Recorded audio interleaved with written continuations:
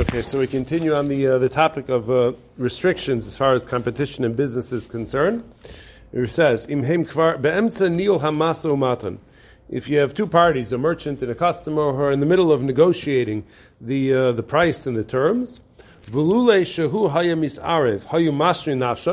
and they're far enough along in the negotiation that if you were to not interfere, they would iron out all of those differences and the wrinkles, and they'd come to an agreement. So even though they haven't even reached all of the final agreements, the final terms, nonetheless, if it's likely that they were going to reach those terms, it was just a matter of time and negotiation. So some opinions maintain that interfering even at that point that's already a point of no return where you should not be interfering.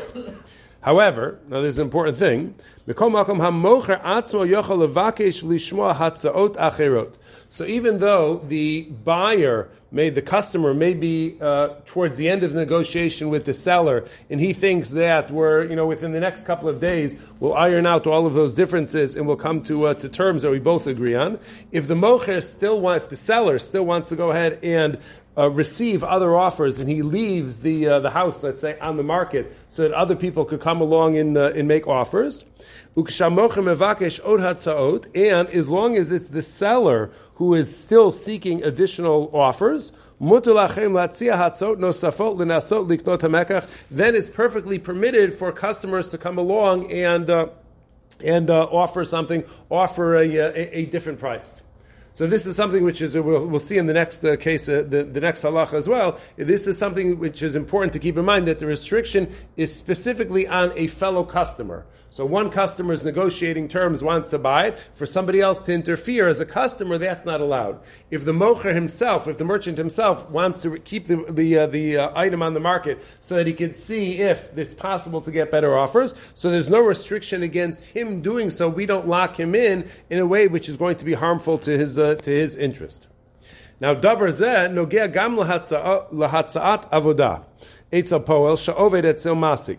So this idea is also going to be relevant when you want to go to, that somebody is a good employee, and you want to go ahead and recruit a potentially good employee from his current employment, and you want to bring him over into your business so he should be able to work for you, a good manager, a good administrator, whatever it happens to be.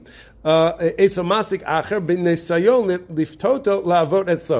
you want to go ahead and convince him to come work by you. So that's not allowed. So to go ahead and to go after somebody else's employee, or another employee who basically has negotiated the terms that he's going to work by so-and-so, and you're going to try and recruit him to you, so that also is considered to be this ani mahapich b'charara. This is something which is aser. But v'rakima oved me'atzmo mechapes makom acher rashai latzialo lavod etzlo. But in that circumstance, if the employee himself is out looking for another job, and it's clear that he's out looking for another job, and he's not looking to remain with his current employer, then you could offer him a job. Then you could see if you could offer him terms that are going to be acceptable to him. But it's only when he made that initial move of telling people that he's looking for a job or whatever it is. And then we get shilas related to this. What exactly is going to be that tipping point where you could say, yes, this employee is looking for another job? The example is somebody updates their resume on LinkedIn. So if they update their resume on LinkedIn, does that say, yes, this person is looking for another job, and therefore you could go ahead and you could cold call him and try and bring him over to work for you? Or do you have to have something which is a little bit more concrete or a little bit more solid, or maybe you have to have heard specifically that the person is looking for another person? So there's a lot of gray area as far as when you cross a line and when you would it would still be safe.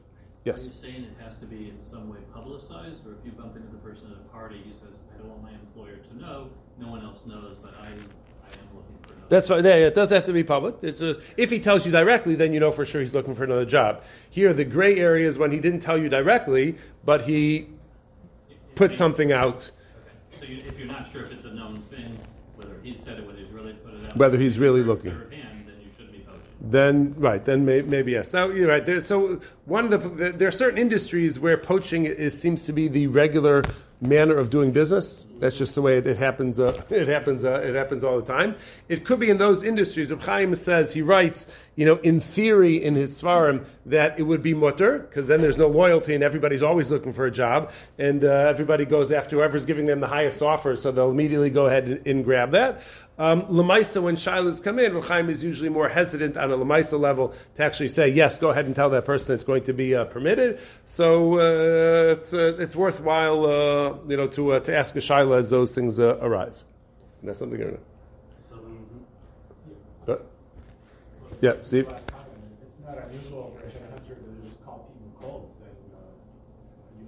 Yeah, so once you do so it raises a whole bunch of shilas, because usually employer, at least the people that I've spoken to, so the current employer tells the secretary not to give out the administrator's number, not to give out the whatever. They're very protective of those people, that they don't want somebody poaching them. So you call up the person and say, can I speak to so-and-so?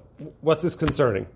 So now they want to know, are they allowed to lie about what it's concerning in order to be able to get that person on the phone so they could go ahead and make them the offer, or are they not allowed to lie? How do they manage those things? So a whole bunch of shilas arise for those who want to be ehrlich, those who want to be completely honest with the way they do business. It becomes a very difficult thing. There are certain businesses which probably are not going to match well with the Rav Pam, type of approach to the world. Yes.